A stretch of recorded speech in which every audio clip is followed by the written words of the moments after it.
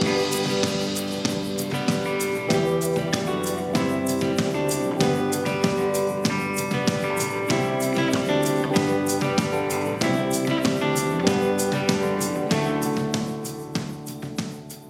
everybody. Good evening. Welcome to Evoke Therapy Program's broadcast. Like last week, tonight is a broadcast that I started with about 11 years ago and also became the basis for one of my chapters. And what it is was my discovery in working in wilderness therapy, where I saw that there was a great deal of structure, and I saw that kids could adapt to that. And yet I saw this kind of conflict between structure and strictness and control.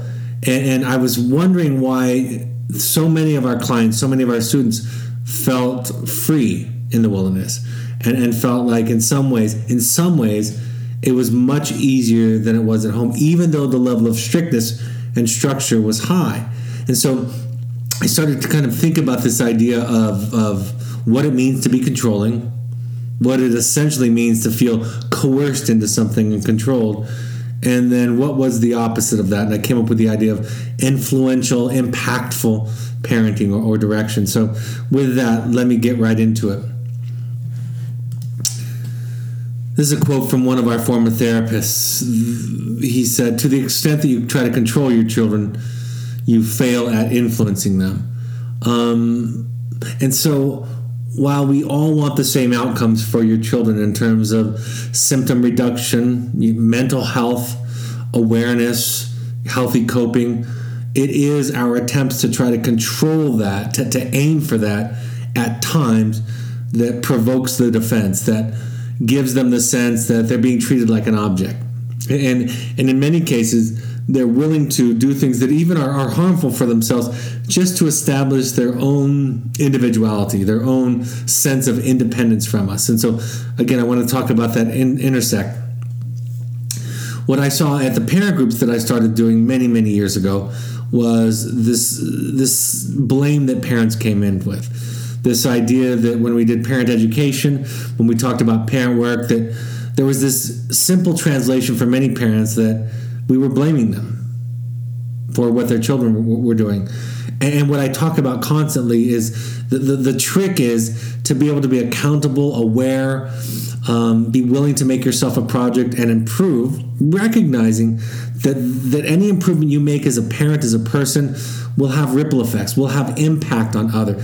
But to draw a line between that and the idea of cause and effect, that you can control it, that you're the simple cause of problems or success in your child. I saw, of course, early on about how the mental health can oftentimes be reduced to the idea of how we deal with the problem of pain. And as parents, of course, we're wired to protect our children from pain, right? I mean, when our children are young, especially, we do all that we can to keep them alive and to protect them. And so it's a difficult evolution for all of us to find a way to kind of separate ourselves from that as they get older, to let them learn from their mistakes, to tolerate their pain, and for us to sit with it. I call it making peace with our empathic misery that we feel as parents. I always say one of the hardest sounds to listen to, for example, on an airplane, is a crying child. But the worst sound to hear on an airplane is my crying child, right? The trigger that my crying child has on me is the most severe. And of course, with other people's children, I because of the detachment that I have, the objectivity that I have, I can see the value in them feeling and struggling with their pain. Feelings of powerlessness that come for parents and for children. And really, for children, finding a way to empower them, but also to hold them accountable. And for parents, to find a way to empower them, to not feel so much blame, to speak their truth, to find their authenticity, and at the same time, recognize what they don't have control over in this process. And then lastly, of course, is the impact of fear. And in some ways, and this is an oversimplification, but in parenting, fear is the enemy. right? Anxiety is the enemy. Our fear ought to inform us. It can wake us up, and it can arouse us to do some work to search for a solution. But if it takes control, if it drives us, if it overshadows our rational thinking, our rational mind, if we operate from that place of anxiety, of worry and fear, we lose all creativity. We lose objectivity. We lose the capacity to see and to hear our children. So that's what I was learning in my early years in parent groups, parent workshops, and where this lesson came from. So the question I often get asked is, why focus on parents? First of all, because helping a parent create and maintain a sense of inner peace and empowerment works. It's its own reward. And it also has wonderful impact on children, right? Regardless of circumstances, if a parent can make their inner peace, their inner clarity, reduce anxiety and worry and regret, if they can manage all of that somehow, some way, then they have more resources available to their children. And I say the same thing with children, right? I encourage children to consider the fact that your parents may never change. Never change as much as you would like them to, or in the ways that you would like them to. And so your job becomes finding inner peace and empowerment in the process. It's really the same messages with both. I'm telling both the parents and the children, don't rely on the other one to change for you to have this serenity that you're seeking, but try to work on and find your serenity to the best of your ability, knowing that when a child struggles, suffers, gets into trouble, that we're going to be affected by that. But try to manage, try to make your serenity your responsibility. I say that to both sides in that equation. Sometimes there's this idea in relationships. I hear this from the students and clients as much as I do the parents, or even when I'm working with couples, this idea that we need to meet halfway. And part of what I've said over the years is the only way that to really ensure the connection is to meet somebody all the way. Usually in relationships, when people talk about meeting each other halfway, they end up just about 10% short of each other, and then end up in a debate about the other person having not gone all the way. That's why, for example, we ask parents to write a letter of awareness, a letter of accountability. And parents fear that if they do that their children are going to beat them up, hold them hostage with it, right? Bang them over the head with it. And what I say is they can't if you don't let them. When you surrender as a parent and say, I'm sorry, I know I messed up, I could be making a mistake. I talk about it in my book about being the idiot parent. When you practice being an idiot parent, your children never argue with you. And so if your child comes back at you with that, tries to hold you hostage with that, you just let it go through you. Right?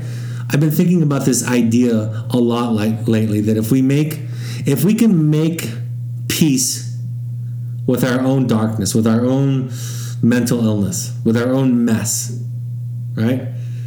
If we can explore, come into contact, be on speaking terms with our own inner darkness, we really can be there for other people in a more profound way. And what that looks like is, if I know that I'm a mess, and I've come to terms with that, made peace with that, I'm on speaking terms with that part of me, if you get mad at me or think I'm wrong, I'm okay with that. I'll say jokingly that you don't even know the half of it. But most of us we struggle so much to do that because of the shame and blame that we've grown up with. It's in the water that we drink, the air that we breathe, that we think we need to be right. And what that looks like is proving our point, justifying our decisions, citing our credentials, giving examples, relying on professionals and their credentials, versus just coming to the table and saying, it's my best guess, and I could be wrong. That's the most powerful, empowered place to be as a person, and as a parent. And it leaves a fantastic model for our children. Then they get to be people. They get to be a self. And so when they go out in the world, and we all worry about our children's susceptibility to influences, to peer pressure. But if we model, if we teach, if we support that everybody gets to be a person, have feelings, thoughts, and beliefs, those that get honored, then our children are less likely to be knocked off their feet, right? We inoculate them by modeling this to peer pressure and to other negative influences.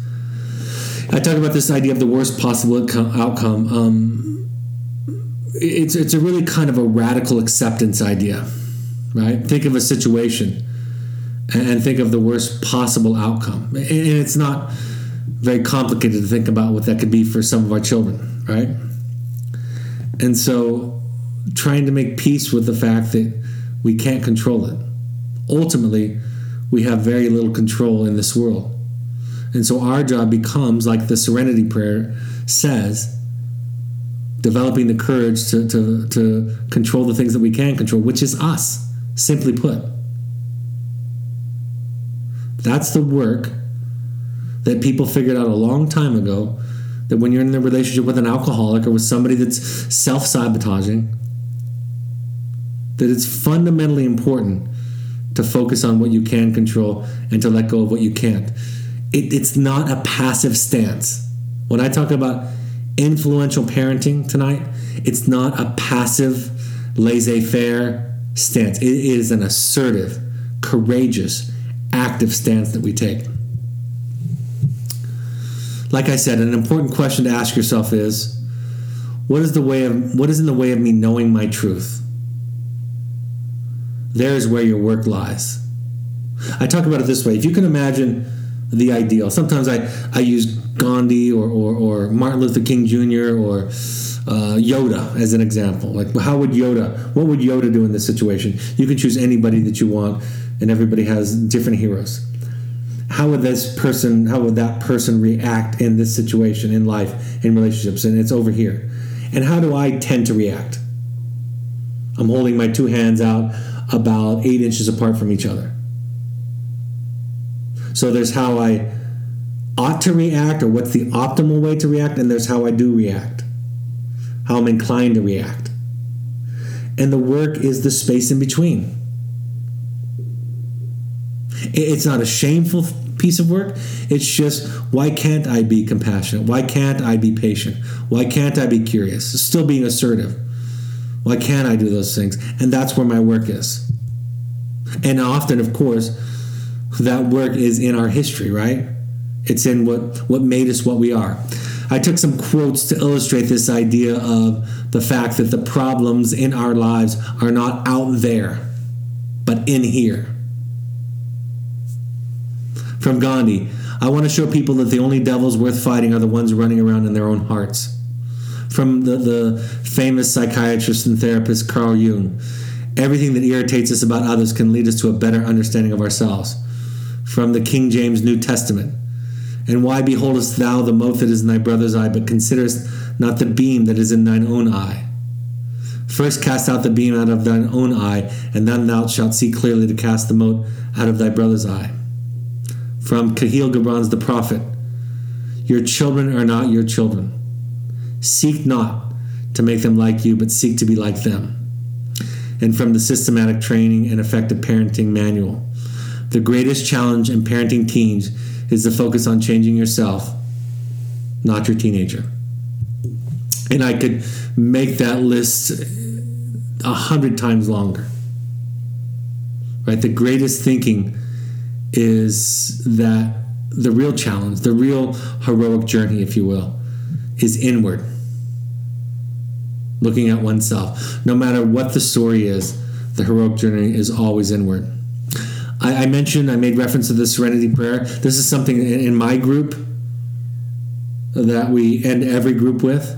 And sometimes I call it a Serenity meditation, because I don't want the students become really reactive when you talk about God in prayer sometimes. And so I'll just call it a meditation. They can skip the God part.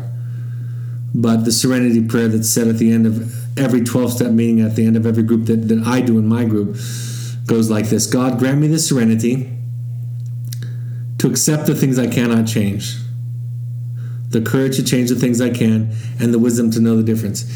I thought about this a long time ago, and virtually, I don't know if it's literally, but virtually the most consistent thing in every 12-step meeting on earth is the recitation of the serenity prayer, right? A lot of different formats at AA and NA and Al-Anon and Codependence Anonymous meetings, a lot of variation. And perhaps the most consistent thing is the serenity prayer. And my thought is, why? Why is that so important? Why do we think this is an important element in the healing of addiction, the healing of codependency? There must be something critical in this mantra, in this prayer, that relates to it. And we talk about this all the time with the kids. It applies to parents, and it applies to all of us. Accepting things we cannot change, which is, in Al-Anon, you substitute that with other people. Accept things I cannot change, other people. The courage to change the things I can, me. And the amazing thing, I say this to the students all the time, the amazing thing is we're so psychologically impaired, we're so easily tripped up, that we actually have to pray for the wisdom to know the difference between me and someone else. And I find that to be true of parents. And I say to myself, I think when you're good at manipulating people, and many of us, we're in sales, right? We're influencers, we're entrepreneurs, we're bosses, we're leaders, right? Those all require an ability to manipulate people. To be a salesperson is to manipulate somebody. And I don't mean manipulation in a negative way. It's just to change a mind, to inspire somebody. And when you get really good at manipulating people, it's easy to let the muscle in you that tolerates things that you can't change, it's easy for that to atrophy. I had a parent ask me today, when talking about their son's capacity to manipulate, because he's gifted at it, and the question is why? Why does he do it that much? And first of all, because it works, of course. And second of all, his hyper-focus on controlling, selling something to the parents, trying to get them to change, and he's really, really gifted at it, is in part because the part of them that has to deal with frustration, that has to deal with disappointment, that has to feel, really, has atrophied. And so this idea, this mantra is that we have to learn to tolerate things that we can't control and absolutely courageously make it our practice to work on changing ourselves. So, control versus influence. It's really the difference between managing the outcome and managing the message or the intention or your own behavior, right? The difference between managing the reaction that somebody has and stating your truth. Think of it in simple terms like honesty. If you're letting go of the outcome, you're going to tell the truth more often. If you're trying to control the outcome, you're going to hide or bend or exaggerate the truth or lie. That's why we lie, why we exaggerate. Because we're trying to manage the audience. It really comes from this codependency, this lack of awareness of the separation between ourselves and others, the lack of our own intrapsychic differentiation, right? In other words, the development of an independent self. We have a hard time remaining independent of our children and allowing that and modeling that. And it comes and is exacerbated by our fears and anxiety. When we operate from a place of fear instead of a place of faith, acceptance, and love, we tend to try to control. And like I started off hinting at the beginning of this broadcast, control and influence are not a measure of structure or strictness, but of emotional coercion. This is the crux of tonight's broadcast. That when we use shame, fear, intimidation, I talked about it the other day, when we make our children responsible for our happiness and serenity, when we talk to them in our letters and our communication about stop doing this or that. I had a student say to me yesterday that his goal in the program was to make his parents proud. And I said, that's not your job. I gave him the example of Bob Dylan. When Bob Dylan's son had a #1 album in the 1990s, a reporter asked him the question. He said, how do you feel about your son Jacob and his success? And his response was, it's irrelevant. And I thought Bob was just being a pain in the butt like he is sometimes with the media, but I thought about it more and more and realized it doesn't matter to him. When we stop making it our child's job to make us proud or blaming them for us being disappointed, they can start to develop a self.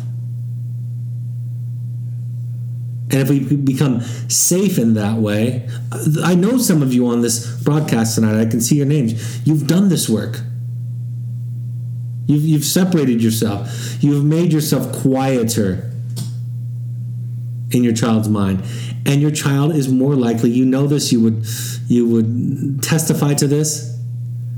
Your child calls you when they're struggling more. I always say this, you want to be your child's first phone call in a crisis or after they've made a mistake.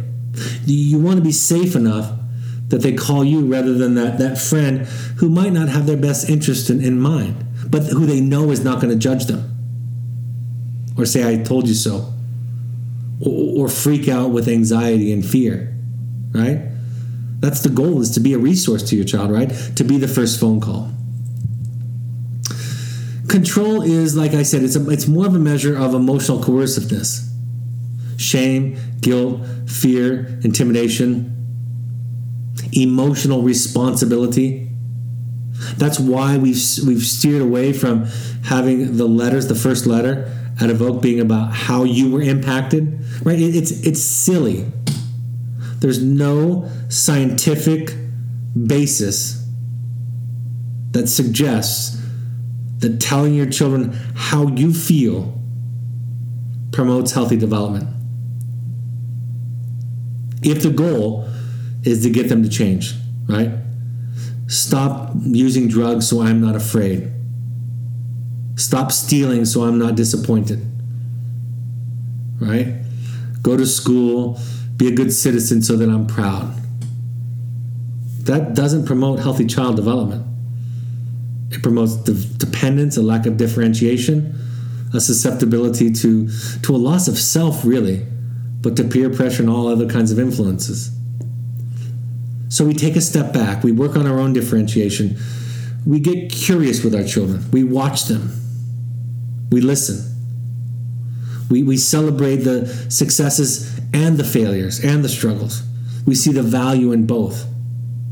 We show up vulnerable, honest, and authentic in our own struggles, our own not knowing. Control is more rigid, right? There's a lack of what attachment theorists would say. Daniel Siegel talks about in his book, Parenting from the Inside Out. Controlling parenting has a lack of response flexibility. We're not operating from our higher brain operations, our prefrontal cortex. We're operating from the lower brain, the primitive brain, the reptilian brain, the fight or flight part of our brain. Again, control comes from an enmeshed place where our children's success, as Daniel Siegel says in that book, that it's almost as if when their child is succeeding, that it's happening to the parent, or vice versa, when the child is failing, it's happening to the parent. That's how enmeshed we can become. And by the way, I won't go off on attachment too much tonight, but to be clear, enmeshment is not like a heightened form of attachment. Enmeshment is abandonment.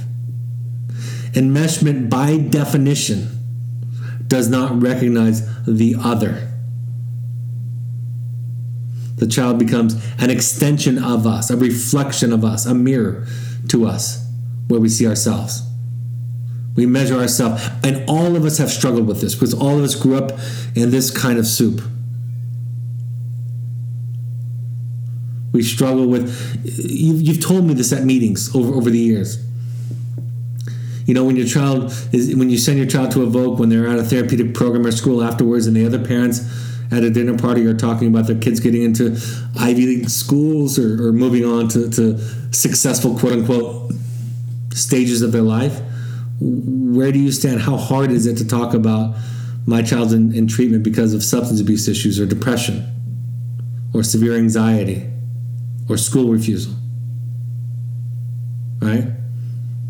It's hard to show up that way because there's so much pressure in our society to have parents measure themselves by their children, and we know, objectively speaking, it's not optimal. It's not what we strive for. It's not what our practice is, but it's definitely our mother tongue for most of us. You look for balance outside of yourself. So often, giving you the example that I stated earlier about the parents talking about the child and his manipulation. So oftentimes we're trying to manipulate our children to convince them that we're right, to talk them out of their feelings because of our own insecurities, right? Instead of listening to your child and their frustration and anger and disappointment about a behavior, a boundary that you have with response to a behavior, a greater sense of balance would look like saying, I get it. From where you stand, it makes perfect sense. And by the way, I might be wrong. That's what it looks like to have internal balance versus trying to convince somebody because of your own self-doubt in the process. Blurred boundaries, it's back to that enmeshment thing. Inconsistent boundaries, kind of being blown to and fro by your children and their emotional response blurs our boundaries. Controlling parent is threatening, intimidating, undervaluing choice, too much energy, punitive. All of those become excuses for boundaries, right? We would love to coerce our children into cooperative behavior so we don't have to practice boundaries, right? Because boundaries are harder. If our children agree with us, if they subscribe to what we're selling, if they cooperate with what we want, then we won't have to do the hardest work of all, which is set courageous and clear boundaries. And oftentimes, like I always talk about, this goes back to your family of origin rules, messages, wounds. It's true for all of us. Finding out what's your business and what's not your business. You know, in Al-Anon they say this: what you think about me is none of my business. And that could be true. I teach that to the students. What your parents think about you is none of your business. And I could say the same things to parents. What your children think about you is none of your business. The slogan means that, of course, we listen to others' feedback, we listen to others' love and expressions of concern. Again, we try to emphasize, we let it inform us, but it can't be the reason. It can't be what we depend on. It can't be our definition of truth, right? That leaves us dependent and wholly without a self. Like I said at the beginning, children can adjust to high levels of structure. I've seen them thrive within very strict structures. What they often cannot adjust to is the parent who tries to impose a belief, opinion, philosophy, or feeling onto his child. So influential parenting is born out of self-awareness, honesty with yourself, right? That's the kind of guiding idea, principle, virtue of influential parenting. That's where it starts. You can own your feelings, own your boundaries. I always say this. When I talk about capacity and containment, listening and seeing, so many times parents will think that needs to come at the cost of setting a boundary. You can set a boundary. Just own it. I jokingly say all the time that there are times when if my child walked in, interrupted the webinar, and said to me, "Dad, you're an effing jerk," there are times in my life where I would say, "Hey, I'm so sorry. Let's talk about that. Tell me more about that." Right? Because my resources, my emotional capacity, my bandwidth is at its peak. And there's other times, of course, when my children are chewing their food too loud or breathing too loud and I want to strangle them. So my capacity waxes and wanes. My bandwidth waxes and wanes. I can set a boundary and say I've had enough. I can set a boundary and say, it's not okay for you to talk to me that way. Or this is my limit. But the important thing is just to own it. It's mine. It's my self-care. It's what I need. And then your children have to do this weird thing when you own it. Not because you're right, but because you're you. They have to learn how to deal with a human being, another person. Dealing with people is hard. But when we try to be selfless, which is an interesting phrase, right? When we aspire to being selfless as parents, our children don't have to learn to deal with another person. They don't learn frustration, tolerance, and delay of gratification, empathy. It's ironic, isn't it? That trying to be selfless, trying to model selfless, imagining that we're selfless, that our children learn a lack of empathy, whereas when we are quote-unquote selfish, that is, we take care of ourselves, have our boundaries, own our limitations, our children learn empathy because they have to deal with an other. You focus on self-regulation, right? I'm much more interested in having a discussion with a parent about their relapse than I am about their child's relapse. Same with your child. I'm much more interested about having a discussion with your child about their relapse and not your relapse, because that's the thing that you can control. Influential parenting is assertive. It's brave, courageous. It's a willingness to feel pain, to suffer. All of these are hallmarks of influential parenting. It's balanced versus rigid with connection. Right? There's a balance between connecting, containing, listening, seeing, and assertive boundary keeping. Influential parenting values autonomy. I talk a lot about this idea that I try to work with a lot of parents to value the mistakes, to value the setbacks, to value the detours. And I say, unfortunately, and this is really true, this is not a technique, most of what I know, most of what I have to offer that's of any value to parents, to friends, to couples that I work with, to the children that I treat in our program, is a result of the mistakes that I've made and the lessons that have come out of that. And I've heard professors from Harvard or Yale talk about mental health and addiction. And what I know is many of them don't have much experience with it at all. They're well credentialed, they're absolutely well researched, but they haven't sat on the other couch enough to really know it and talk about it. And that's what this work is about. It's about the inner exploration of self. And really, I don't know if they're all the answers, but virtually all the answers are there, not outside of us. Making serenity your project and not your child's project. They're really horrible at managing and being responsible for your serenity, and I know you know that. So why do we make them responsible for it? Why do we ask them to carry it, to tend to it? And that idea comes from Al-Anon. Make your serenity your project, not your child, not your alcoholic spouses, not your abusive parents or siblings. Make it your project. And sometimes it's harder than others. Some people are gifted in their ability to disrupt other people's serenity. We learn to let go and trust ourselves as parents by focusing on our intentions, feelings, and objectives rather than obsessing over whether our actions will accomplish those objectives.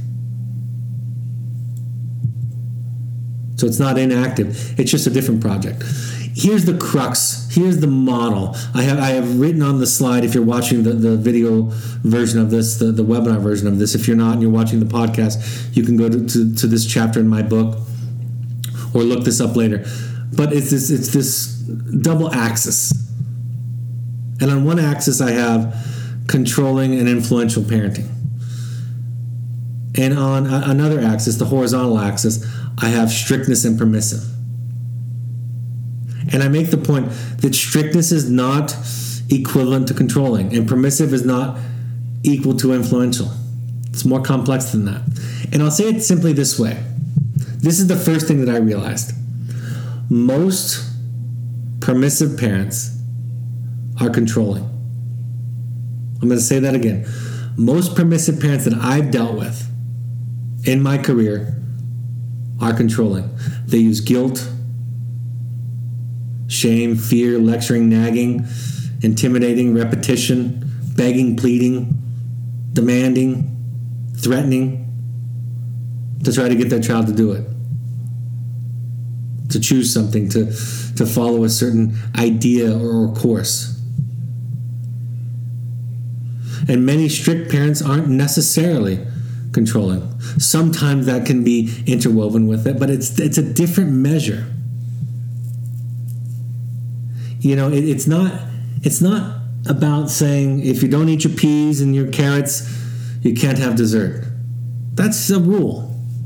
That's okay. What it really is, it's about saying that and then saying, you know, it's chocolate chip, it's your favorite. Eat your peas and carrots now. Do you think you're going to be able to do this and grow up and be strong like your big brother or big sister? Okay, I'm going to eat all the ice cream, right? It's okay to say if you don't eat your peas and carrots, you can't have a scoop of ice cream for dessert. What's not okay is to try to get the child to choose it by any means necessary.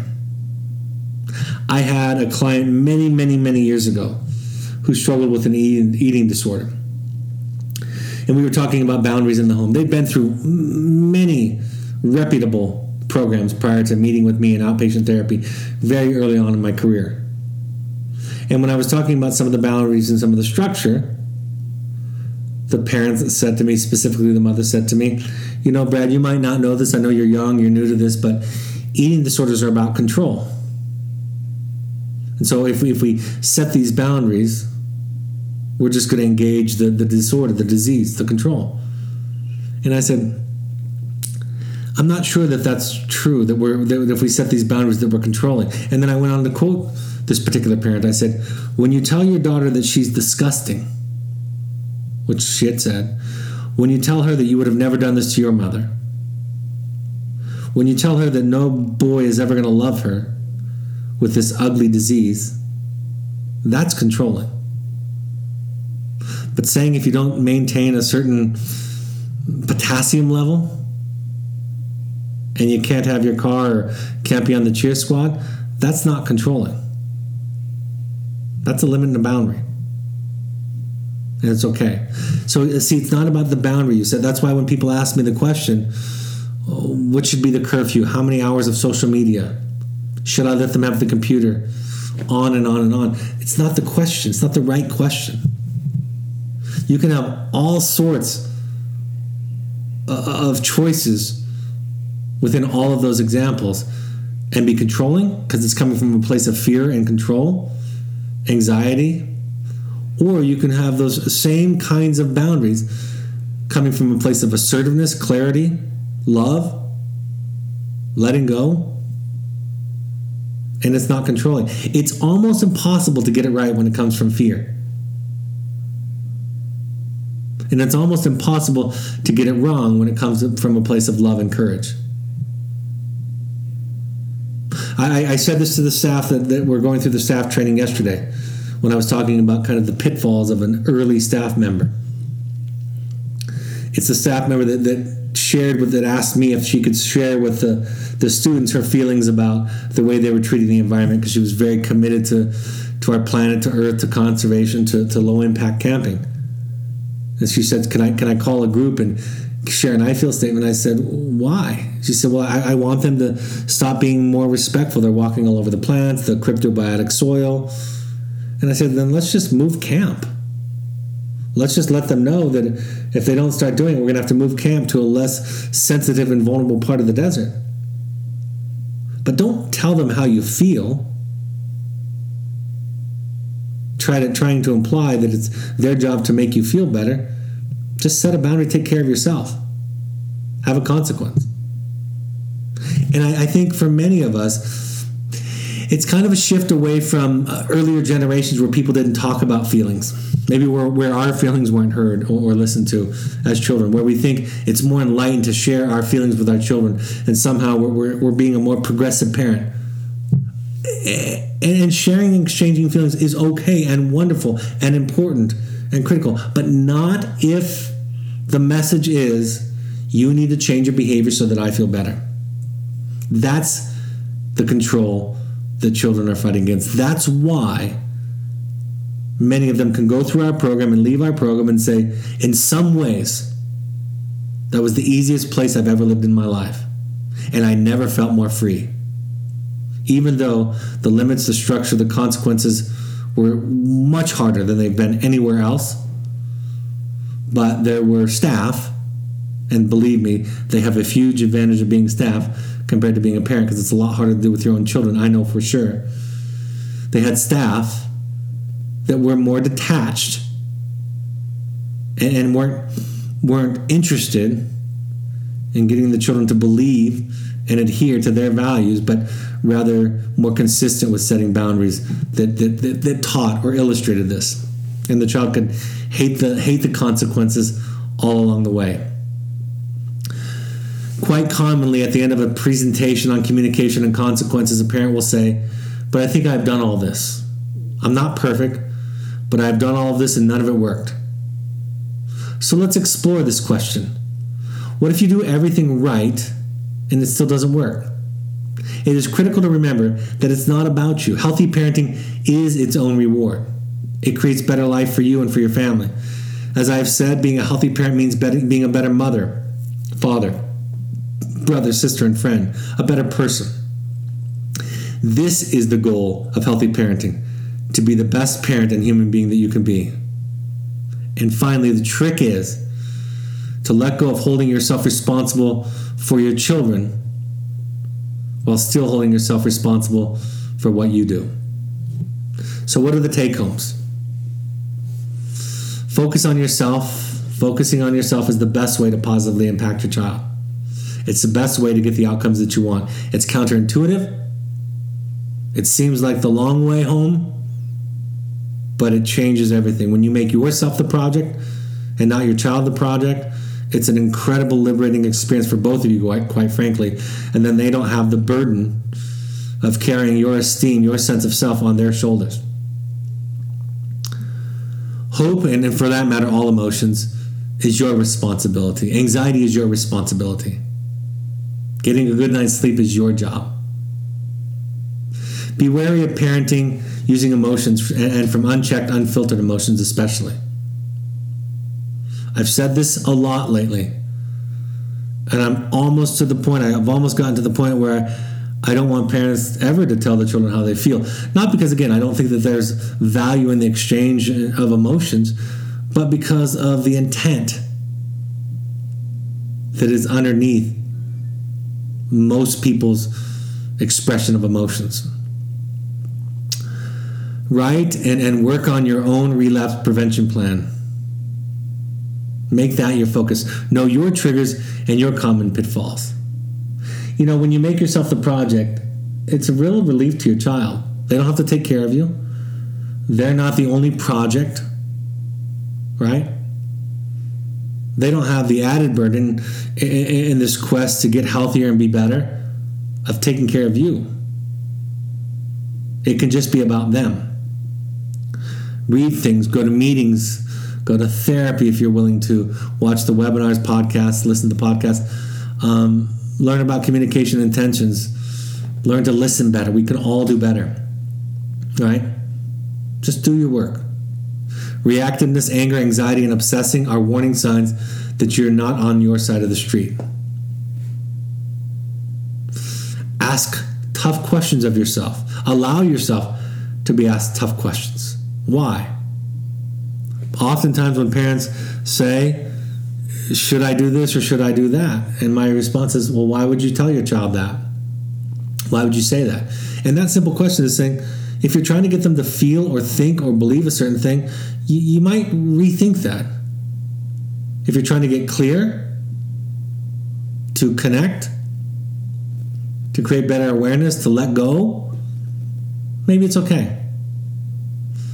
Don't focus as much on the what to do, but more on the why to do it.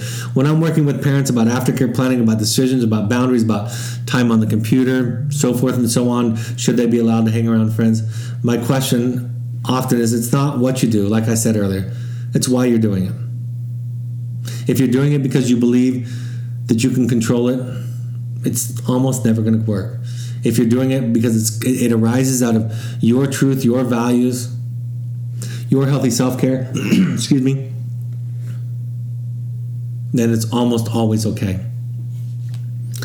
All right, I'm happy for any live questions that may have come in. If not, I can go to the end and take some questions after I do the upcoming event slide.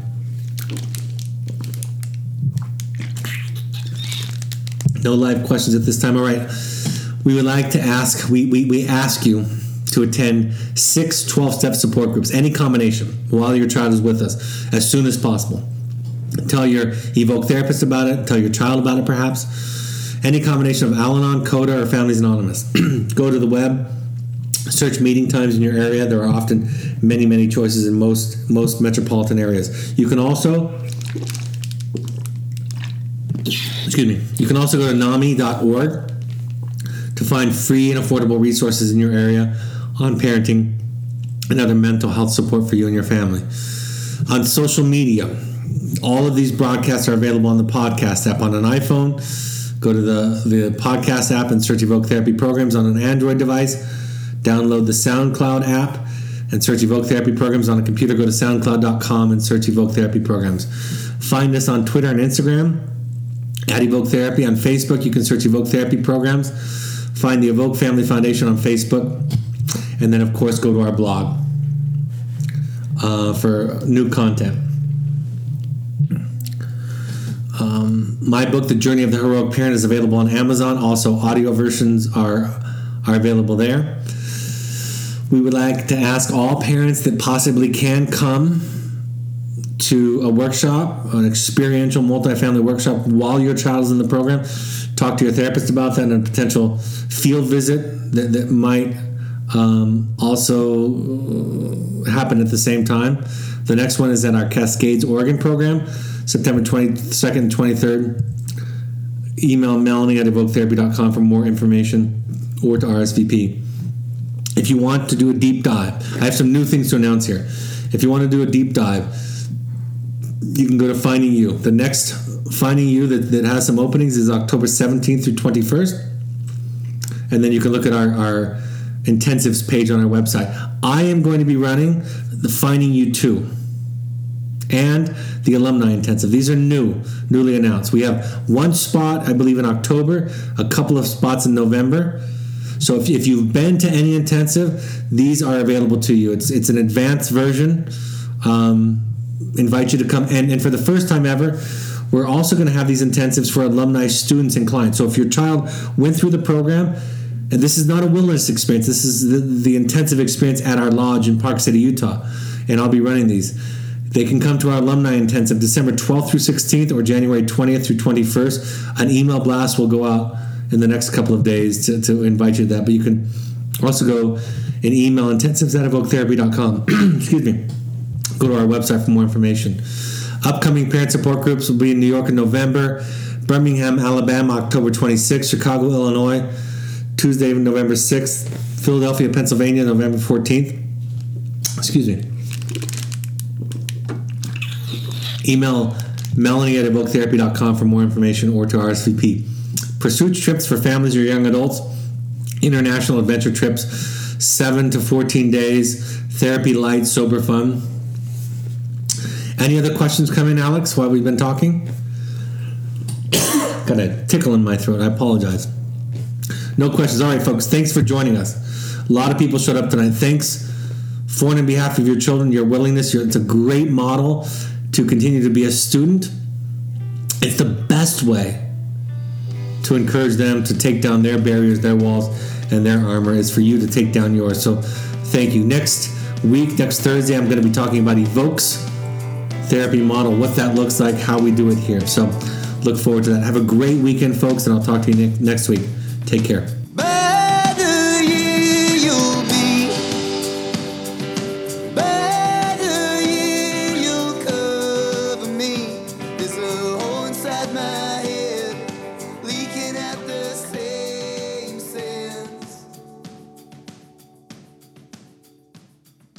Talk, no turn.